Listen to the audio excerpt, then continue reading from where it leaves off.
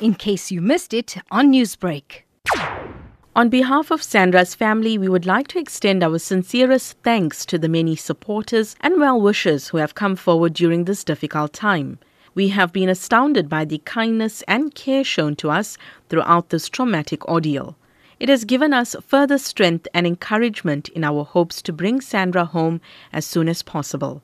As a tight-knit family, we remain thankful to have one another to lean on. We continue to pray for Sandra's safe return to her family and loved ones. Regarding allegations that tender processors may have played a role in Sandra's kidnapping, the family has stated that there is no truth to these claims.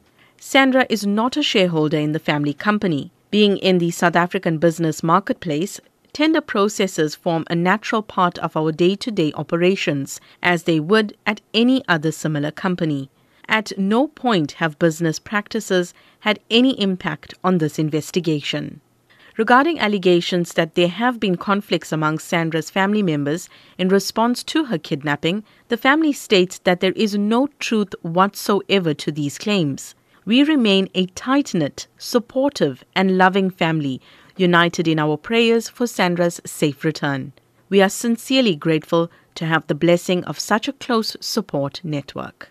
Newsbreak, Lotus FM, powered by SABC News.